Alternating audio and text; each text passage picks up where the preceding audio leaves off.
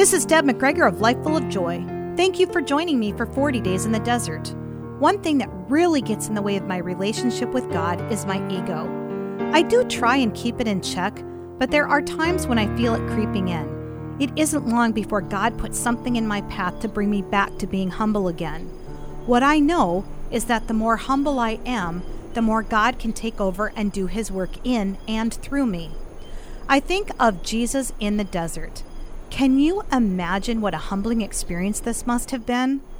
My invitation to you is to ask God to show you those places where you could be a little more humbling. Once this happens, notice the impact and how He brings you to even greater heights. Today we read from 1 Peter chapter 5, verse 6. Humble yourselves, therefore, under God's mighty hand, that He may lift you up in due time. Let us pray together. Dear Lord, please show us the places where we need to be more humble. Lord, we want to be lifted up. We want to grow to new heights. We are ready to humble ourselves before you. Thank you, Father, in the name of Jesus Christ.